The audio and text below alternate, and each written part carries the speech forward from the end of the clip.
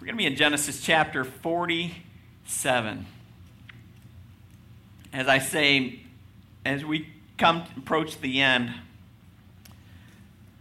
of this, we really see Joseph setting the example, what it means to be a Christ-honoring man of God. He really sets the example of what it means to be like, do life like Jesus would. He was the Old Testament example that they had of the Christ figure. And when they walked through this, you could see some places where you would obviously know that. Okay? Now, we're going to read through this passage, and most of the time, I think every time, when it says Jacob in the New Living Translation, that really is translated into Israel. And when we talk about Jacob as Israel, we talk about it as promised things to come, right? That he's fulfilling a promise and things. Especially when we get to the end, I'll mention that. It says that Israel asked for that blessing and bowed before the Lord. It's an emphasis there that, we'll talk about that at the end of the sermon. But Genesis chapter 47, we're going to read the first 3 verses. No, I'm not. I'm going to read 13, 14, and 15. That's where we're at. So the first 3 verses of the section that we're in. All right. Meanwhile, the famine had become so severe that all the food was used up, and people were starving throughout the lands of Egypt and Canaan. By selling grain to the people, Joseph eventually collected all the money in Egypt and Canaan, and he put the money in Pharaoh's treasury. When the people of Egypt and Canaan ran out of money, all the Egyptians came to Joseph. "Our money is all gone," they cried. "But please give us food, or we'll die before your very eyes." Okay. So we're going to look at stewardship today. We're going to look at stewardship from 2 different points of view. We got one view that is looking at it from the bottom up. Joseph is under authority, isn't he? He's under the authority of the Pharaoh, and he has to honor Pharaoh in that authority. Now, the Lord has given Joseph the foresight to save grain for the last 7 years.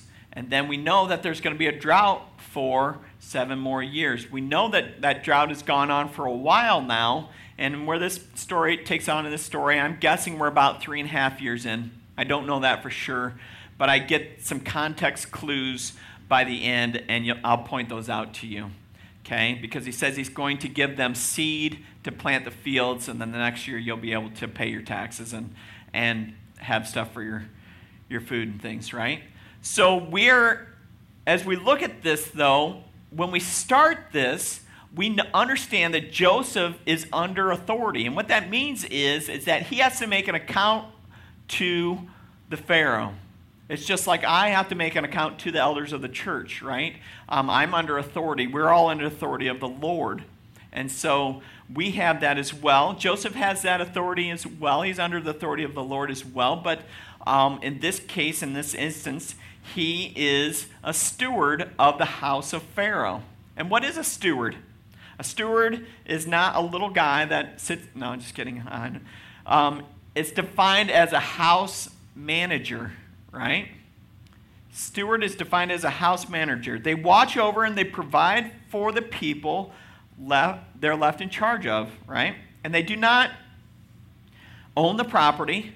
They don't own any of the slaves or the possessions, but they are trusted with the management of these resources. And you'll see throughout Scripture that Jesus tells quite a few stories about stewards.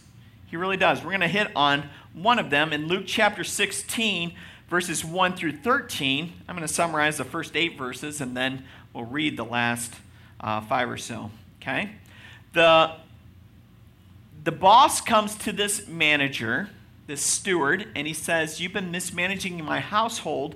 Get my household in order. If you don't get it in order, there's going to be consequences." So the steward's like, "Oh no, I have really messed up. He's caught me, and I got to get this house in order. What am I going to do? Nobody's going to hire me. I'm too proud to beg, and I'm too weak to wield a shovel." So he went around quickly to all the people that owed his master money, and he changed their debts. He says, you owe this amount. I'm going to quick strike it out and make it less. Sometimes it was 1,000 bushels of wheat. He made it 800. It was, I can't remember. There's oil in there as well, and he hacks that down. So when he gets fired by the household owner, he'll be able to come to those people that he reduced their debt and said, hey, I saved you a whole bunch of money. Will you take me in? And he'll have people that were friendly for him. So this is really interesting. And Jesus says there's a lesson in this. It's interesting that he makes the crook the hero of the story, but not quite. We'll see it. All right? Jesus gives a lesson starting in verse 9. It says, here's the lesson. Use your worldly resources to benefit others and make friends. Then, when your possessions are gone, they will welcome you into an eternal home. If you are faithful in little things, you'll be faithful in large things. But if you are dishonest in little things, you won't be honest with greater responsibilities. And if you are untrustworthy about worldly wealth, who will trust you with true riches of heaven? If you are not faithful with other people's things, why should you be trusted with things of your own? No one can serve two masters, for you will hate one and love the other. You'll be devoted to one and despise the other. You cannot serve God and be enslaved to money. Wow. That is a verse that should be read before every church-raising fundraising campaign, right? Church fundraising campaign. There, I said it. I can English. That's right, with the best of them, just not all the time. You cannot be enslaved to both God and money. And I look at that today. I look at the 90s debt that the church took on. We took it on in faith that God was going to help us pay it off. And that's not this church. We are debt-free. But I'm looking at a lot of other churches in the area, a lot of churches across the United States. But what did they discover in the 2000s? Well, we discovered a little bit of health problems with our pastor. In 2010, our pastor's kind of ready to retire. We built this whole legacy around this pastor, and we still have $5 to $10 million worth of debt to pay off. We tried to refinance our loan, but it's still in trouble. And now he's retiring because of health reasons 5 years after that, and we are stuck still with quite a bit of debt. The problem with that debt is the people that said they would finance that debt have passed away. They moved on. They didn't agree with what he had to say, or they did agree with what he had to say. Now we moved into the new pastor, and they don't agree with him, and they left the church. Can you see how that can be a problem? So what happens in a church who is enslaved to debt? Something's got to be compromised, right?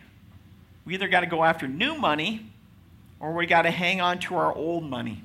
So I will either people please to hang on to new money or old money. People pleasing for new money looks like this. I'm going to change my doctrine. I'm going to say that it's okay to have, I'm not going to talk about sin. I'm not going to talk about marriage because culture doesn't want to go there, so I'm not going to go there. And I'm not going to talk about anything else that might be controversial. Right? Is that love? If you did that to your kids, if you just love them all the time, what happens? Get a spoiled brat, don't you? And you have some problems come teenage years. Well, you could go hard the other way. I'm going to stick with my doctrine. I'm going to go with this. And what happens? A lot of times people don't want to hear about their sins, so I'm going to lose my money. So now I am not only can't serve God, but I'm serving my debt. That's the danger of debt in church. It's one thing I've learned over the last 10, 15 years. It's interesting. But Joseph does not do that, does he? He saves up for the campaign that he is going to have.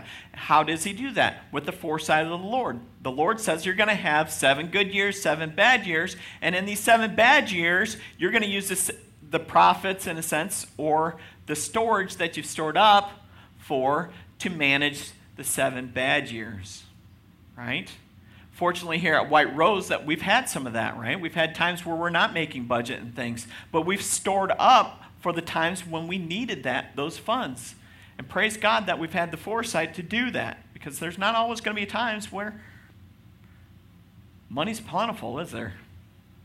So Jesus, he gives this lesson out of this, and Joseph takes that lesson and he shows us good stewardship in his lifetime. He puts relationships first. We see this modeled in many of our congregants, many of our elders, actually. They put the relationship before the possessions.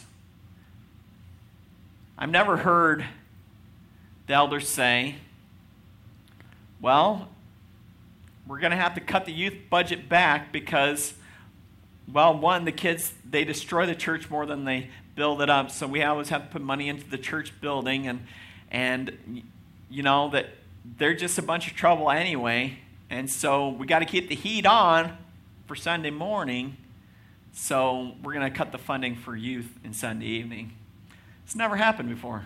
Matter of fact, it's the opposite of that. No, we need that budget. Is that what you need? Yep. Okay, we'll make it work. Food pantry. We've had some trimming on the food pantry, right? But what they've always told you, Miss Judy, they always said, if you need it, it's going to be there every time. And that's something that's important, because when we minister in those areas to our community, whether it's the kids, whether it's here on Sunday morning, whether it's in Sunday evening and Thursday nights, we always have an opportunity to serve and do that without the burden of worrying. That's something I really appreciate about White Rose, okay? Once we go, we walk together. That's something that helps me serve and serve without hindrance and walk forward. So, he puts the relationships first before the possessions. He makes a way for all the parties to be satisfied, thinking of the relationships he needs to keep in place. He's got to satisfy the Pharaoh, right? He's got to make sure that we have everything on the books, that we are going to still make a profit out of this and things, and he's a manager after all. That's part of his relationships and things that he needs to do. But he also needs to satisfy the people, because if the people decide they're going to riot, then that's not good either, right? So he's got to be a manager of his household. And the relationship between he and his boss, it kind of goes like this, as we read in the call to worship. Ephesians 5:5-8 says, slaves, obey your earthly masters. Okay? Employees, obey your employers. Okay? That's the same thing that we'd say today. With deep respect and fear, serve them sincerely as you would serve Christ. Try to please them at all the time, not just when they're watching you. As slaves of Christ, do the will of God with all your heart. Work with enthusiasm as though you were working for the Lord rather than for people. Remember that the Lord will reward each one of us for the good we do, whether we are slaves or free. Now, where did this practice hit home for me? As many things did, it hit home in the calf barn, right? The calf barn at wintertime, when the straw that they get messy calf pens, right? And so you get one of those times where it all thawed out, and so then everything that's sweating up through the concrete and everything, it just makes your straw pens messy, and the calves would get messy. So what do you got to do? You got to clean the calves pens almost every single day. And so I finally discovered that if I get into the calf pens and clean out their messes on an individual basis, then I didn't have to clean them every single day. Kind of like the cat box, right? Manage the cat box well, you're good. Is that something I like to do? Do I like to manage poop? I don't like to do it with my kids, I don't like to do it with my cats, and I didn't like to do it with my calves, right? And so this was something that was in my heart that I really don't want to do this. I have a hard time doing this. And the Lord really worked on me in these verses and in Colossians 3:23. It is not about you, It is about you serving the Lord. How are you going to serve the Lord? I can do it by respecting my Father. He owns these calves, and I can honor him by keeping his calves clean so they're healthy, so they become better milk cows and steers that we can sell and things. So when it comes to your boss, we have an attitude when it comes to our boss as well. My question is, how do you talk to them? Do you talk positively or negatively about our boss with our coworkers? And that can be tough. Yes, we know good old Billy Bob, right? Or whoever it may be. How about to their face? Do we treat them with respect when we talk to them? Well, I talk to him just like I do around his back as I do in front, but is any of that respectful? And that can be rough. How have you served your boss this week? Have you gone above and beyond? Or did you do it just enough to get by? It says in this passage to do it like we are serving Christ. Are we doing that? That's something that we can do. Colossians 3:23 says, work willingly at whatever you do, just as you were working for the Lord rather than for people. God is our boss. God is our customer as well, right? And we want to serve them like we're serving Jesus Christ, right? So if you're having a hard time remembering that, work willingly at whatever you do as though you were working for the Lord rather than for people. I'm going to teach you some Christian gang signs this morning. That's right. Christian gang signs look like this. C, you got to do it with your right hand because it's opposite. C, 3, 2, 3. Okay? C, 3 to 3. So that's what I do. C, 3 to 3. You know, work willingly at whatever you do as though you're working for the Lord rather than for people. Colossians 3:23. It is something that we do as a lifestyle. It is part of worship. We don't just worship on Sundays when we sing songs. It is a worship when we work every single time. So serve your boss as an act of worship to the Lord.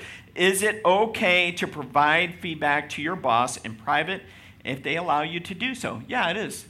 If you're, hey, can I speak to you for a moment? I didn't like how this was going down, or I thought I didn't want to disrespect the way you were saying this, but there's a better way to do this. I wanted to bring it to your attention. If you want to go ahead and show them, that's fine. Or if you allow me to show them, that's fine. But I would prefer to do it this way. And sometimes your boss is going to say, no, you can't do it that way.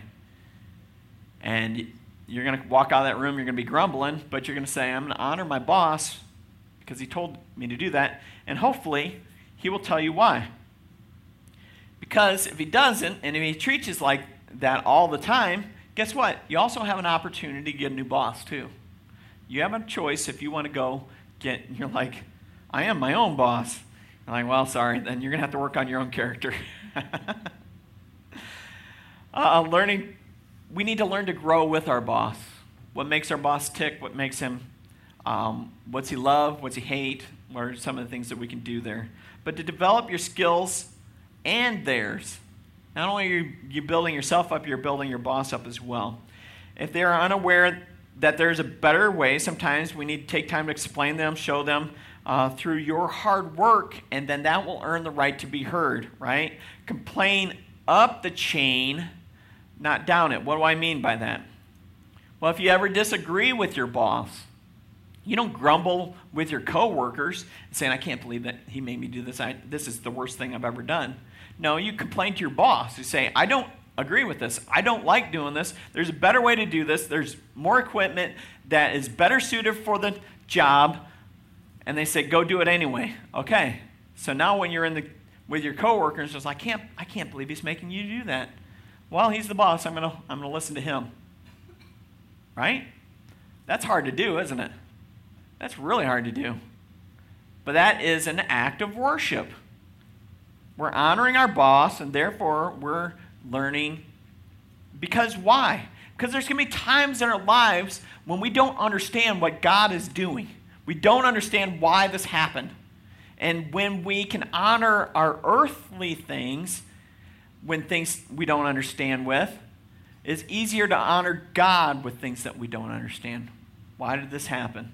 Don't know, but we're going to work with it.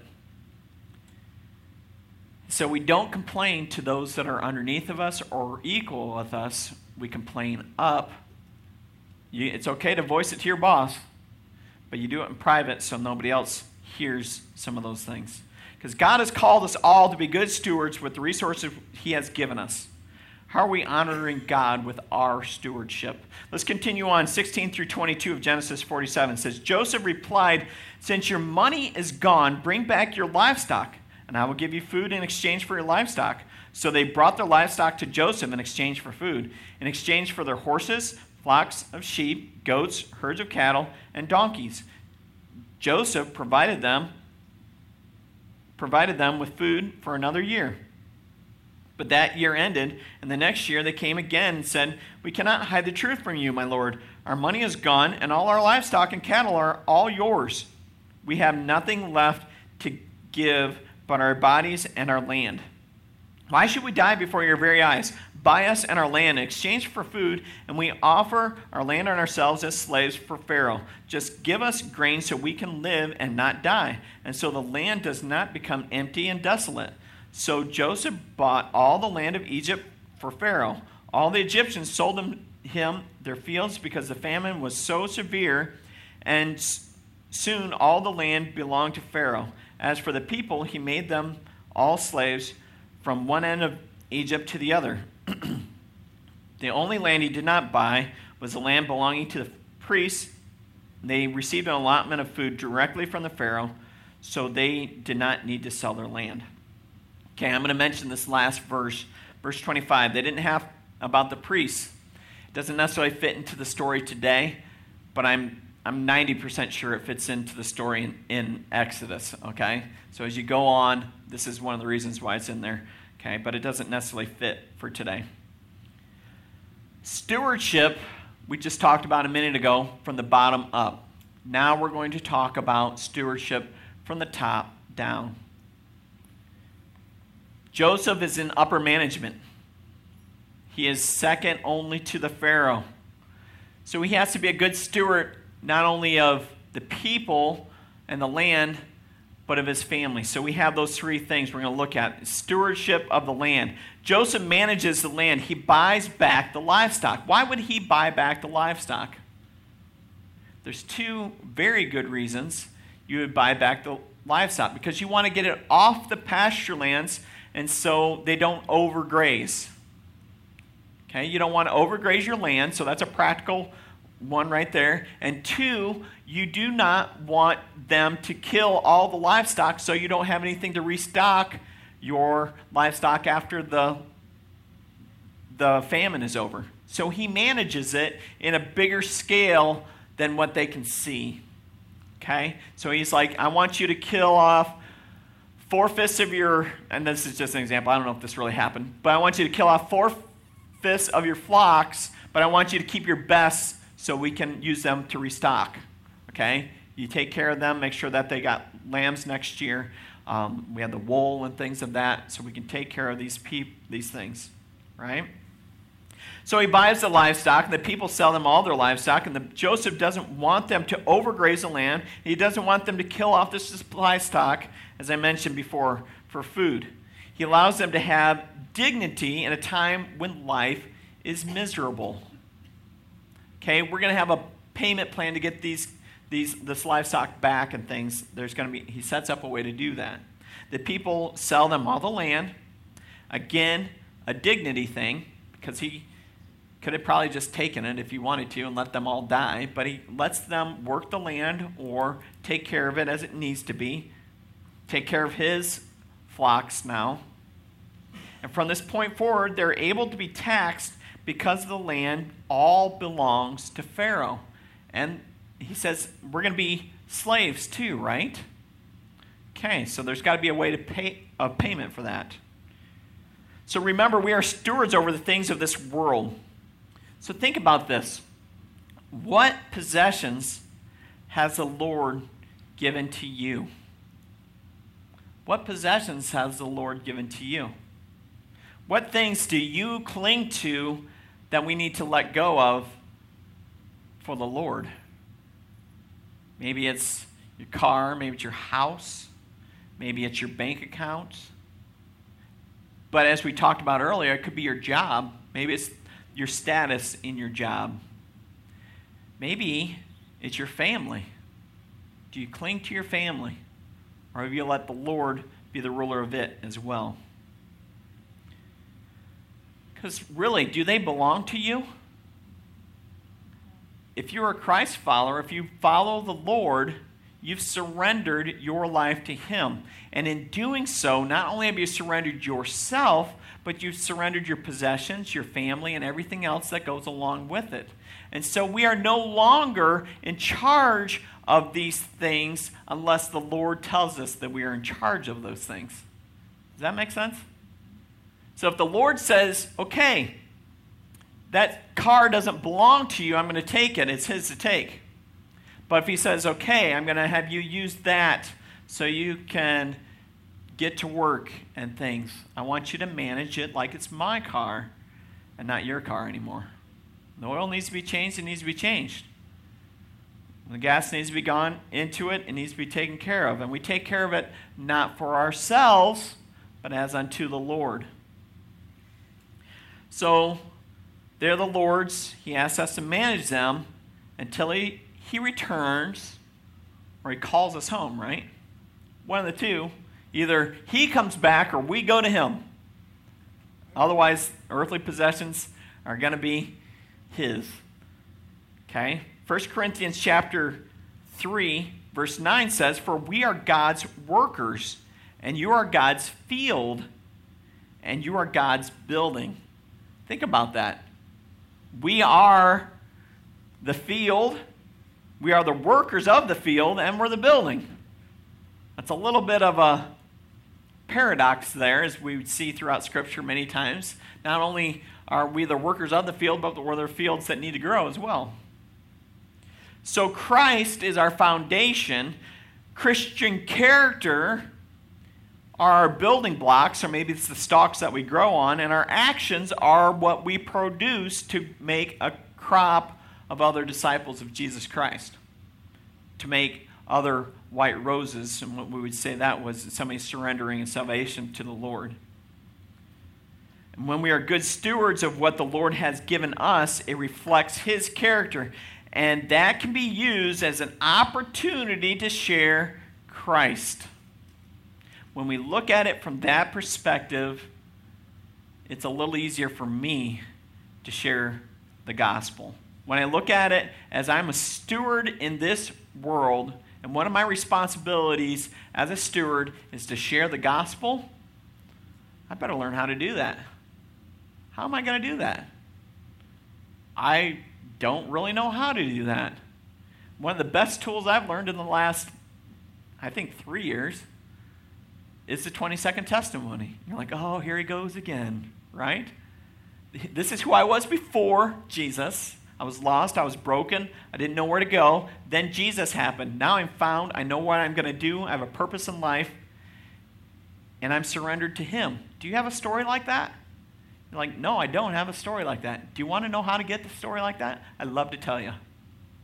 You better be able to follow up with the world was perfect, became broken. Jesus brings it back to perfection. That's a very short version of that. Do you want to surrender to that kind of God right now? Yes, I hope so. Because God's called us to be good stewards with the resources He has given us. How are we honoring God with our stewardship?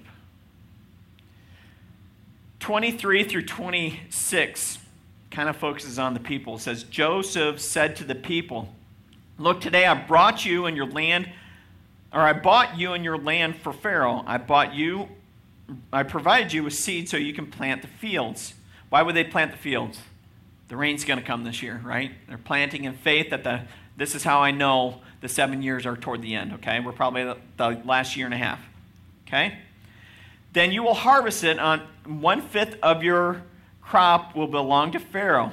You may keep the remaining 4/5 as seed for your fields and as food for you, your household, and your little ones. You have saved our lives, exclaimed. May it please you, my Lord, to let us be Pharaoh's servants. Joseph then issued a decree still in effect in the land of Egypt that Pharaoh should receive 1/5 of all the crops grown in his land. Only the land belonged to the priests, was not given to Pharaoh. So Joseph had to manage the people. How do you think he did at managing the people? Were they upset at him, or were they joyful? They were joyful, weren't they? That's interesting because I don't think he was like a slick car salesman here. That he got them, what could we do? What is there something, do you have anything that's of value? I don't know, maybe like, yourself and your land your house is on. Oh, yeah, that's a good idea. Yeah, you could sell me that stuff, and then you could afford this car. Right? That's a slick salesman. That's not what Joseph does. Joseph says, I don't have to buy your land. I don't have to buy you and your labor. But I'm going to anyway because it benefits you, and in the long run, it'll benefit me as well and Pharaoh. And so I can talk Pharaoh into this, and it would be beneficial for both sides, right? But he doesn't have to. Can you see the correlation between Christ and us? Christ is going to say, okay, I'm going to come and die for you on the cross, but what are you going to do? Okay, you're going to surrender to me, but I don't need you to surrender to me. Does Christ need us? Does he need the church? He doesn't really need us. He chooses to use the church, okay? And so that gives us a responsibility as Christ followers to be good stewards of what he has given us, eternal life, and share it with other people who can share it with other people. 2 Timothy 2:2. Yeah. Huh. Can you see how our stewardship works in our daily lives? I always think this is kind of funny coming from a guy that's not very, I wouldn't say I'm not a good steward. I'm not very organized steward, okay? And so when I see this mapped out in a guy like Joseph, it helps me become more organized. As I've gone, I have been blessed with a very organized wife. And I've come alongside, and I've become more organized through watching her. And I remember talking with Craig when I was young pastor back at Mount Olive, and just kind of defining some of my talents and stuff. And I said, I'm pretty weak when it comes to organizing things, because we were talking about what are we going to do next Sunday, because he could see that it was becoming a burden for me to organize this all this stuff. And I'm like, I really don't know. That's starting to weigh on me. And he's like, well, you'll get better as you get going. As you get along, this is something you'll need to work on. And I have. You know what I did a little bit after that? Every Sunday night, I put it on a Google Calendar, and that's what we've done for the last 7 years. We just look at that, and if I don't like the idea, then I change that out. But now I already have a resource up here that I know that this is what we could do for Sunday night youth group. So Joseph manages the people. Joseph, they don't die in the land. They don't die. Their livestock is not destroyed without being managed. Their crops have an opportunity to be planted back. He gives them responsibility. He gives them responsibility. They work the land for Pharaoh and Joseph, and they're able to work off their debt as indentured servants, okay? They're not necessarily slaves if we see slavery. They are, okay, we have agreed to go into this for a set amount of time or a set fee, and that was 1/5 of their crop. Now forever, because Pharaoh owns the land, okay? And they have leased out their labor in a sense, right? That's what more of an indentured servant is. That's more what slavery would be. They also get to learn that trade in a sense that they have, whether it's farming, whether it's the guy working on the docks, or the guy that is out on the boat fishing for alligator or crocodiles. It's crocodiles probably, right? Now crocodile. Joseph has preserved enough seed to replant the fields, and the payment is 1/5. It's 20%, which seems maybe quite a bit a lot, but if you look at our taxes today, that would be a steal for us today, and especially in the state of Illinois. You're like, I wish I could do 20%, right? That's twice the tithe is what Baruch pointed out. So this is to feed for seed for the following year, to feed your families, and for profit. However you see fit for the 4/5, it's up to you. The people are excited about the deal because with the 7 years of famine, they would be tempted to eat all that grain, eat all the livestock, and have nothing left. But Joseph had managed it so they have seed. And they would have been left with nothing, but Joseph was able to see the bigger picture where the people maybe couldn't. This applies to the church, as we're called back to give to the Lord in our first fruits, right? The Lord has given it to us all anyway, and so he asked for the first fruit offering to give back to him. That's why we give tithes and offerings. It shows it's an act of surrender, it's an act of worship that we give to the Lord. Okay? The relationship between he and the people, it says in Ephesians chapter 5, verse 9, it says, Masters, treat your slaves in the same way. Don't threaten them, but remember, you both have the same master in heaven, and he has no favorites. This can go with the people you manage. Do not have favorites. If you're a coach on a basketball team, you don't have a favorite player. If you are an employer with employees, you don't have favorites. You treat them all equal. If you don't, it will bring resentment to the others. It will bring strife in the workplace. The Lord does not favor anyone on this earth. He makes us all equal at the foot of the cross, and so we need to follow his example, and we should not have favorites either. Serve others as we would like them to serve us. The golden rule. Matthew 7:12. Do unto others whatever you would like them to do unto you. We know how to love ourselves, don't we? Well, we need to treat others as we would treat ourselves. When someone's ignorant, do we bring the law of discipline down on top of them? It's probably not going to produce the results of coming along and show them why it was wrong, why we want it done right, and I'm going to have leniency on this time, but next time I will bring the law of discipline down on you. Because if now they know, and you know they know, now if they do it, they're going to do it out of defiance or rebellion. Luke chapter 6, verse 37 and 38 says, Do not judge others, or you will be judged. Do not condemn others, or it will come back against you. Forgive others, and you will be forgiven. Give, and you will receive. Your gift will return to you. Listen to this. Your gift will return to you. And I think about this every time I fed the cows after this. We would have crushed grain. You fill up your bucket, and you do this to your bucket, and it's amazing. Press down, shaking together. So you shake your bucket, and it settles down in there. Room for more, running over, poured into your lap. The amount you will give will determine the amount you give back. You can make that grain bucket a fifth more heavy by taking the air out of it, shaking it down, pressing it in, and you could feed the cows more if you needed to. Just the same container you had. Look at the commandments that the master has given to us. Don't judge. How I look at this is you don't look at people in a situation they are in. You look at their hearts. They may be ignorant of why they're in that situation. They may be in that situation out of desperation. They may be in that situation because that's just how it is. So the next thing, we're not supposed to condemn those people. Don't move in judgment in your heart.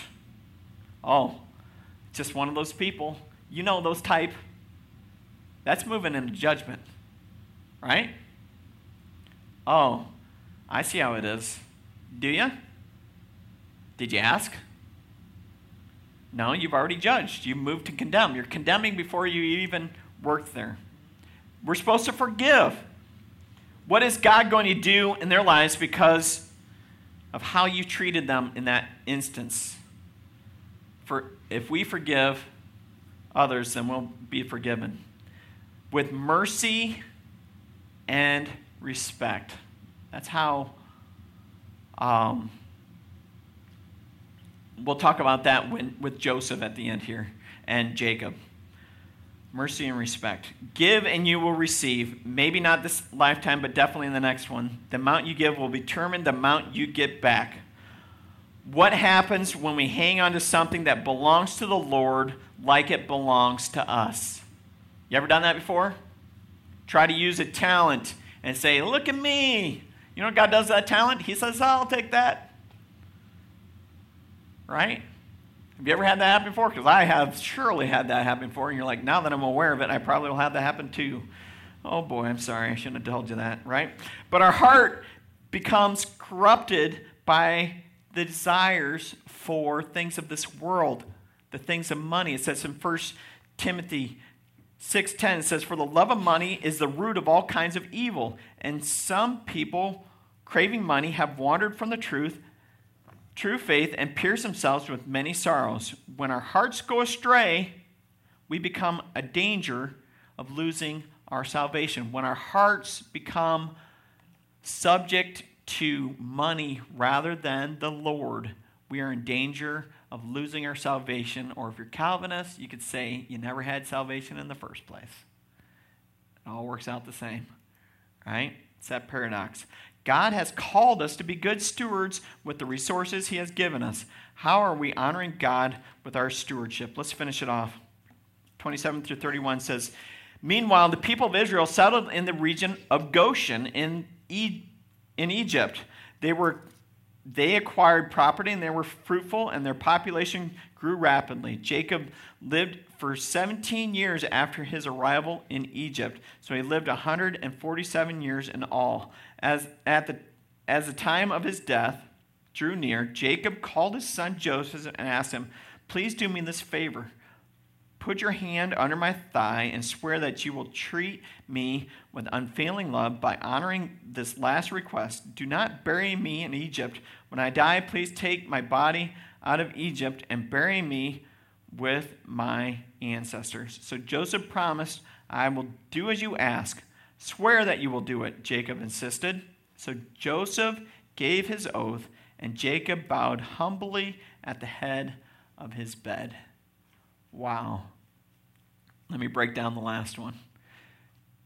Joseph is a steward to his family. Joseph invests in his family. You see this especially back in verse 12. It says he does this. He gives food allotment to his family, especially the little ones. He says that earlier in all of Egypt. Make sure that you have food for your families and even the little ones. Right? He's always looking at the next generation as something that's always been on his mind. It probably means that he has gone without, because when you go without, you know you need to provide for those things. Jacob reminds Joseph of the promised land of the Lord.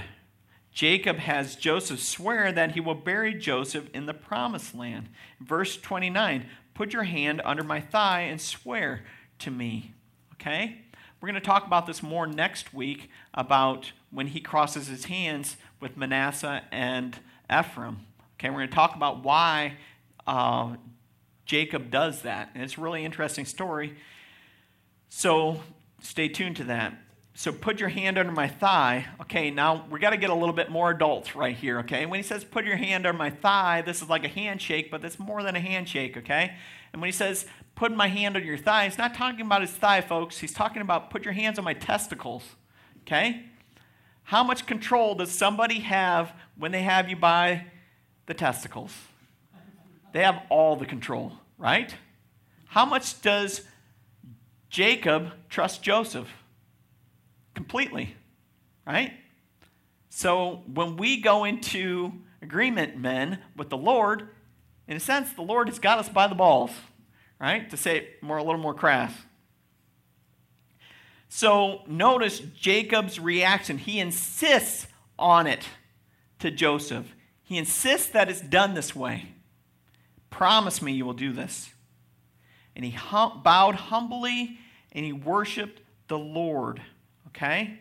This is an act of mercy and truth, as Baruch pointed out to me during the study this week. When he has you like that, this is an act of mercy and truth, because Joseph could either crush him or keep him intact, which is the mercy part. And the truth is that since you have all that authority, I'm going to follow through since I was in your hands like that.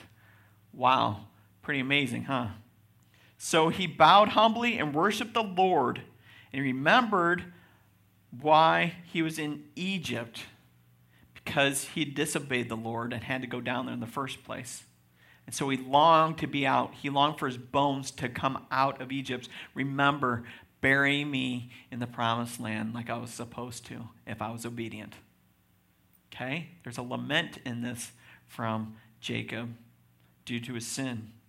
He was looking forward to the day when his people and his family come back to the land that God had promised them. How do you know that, Pastor?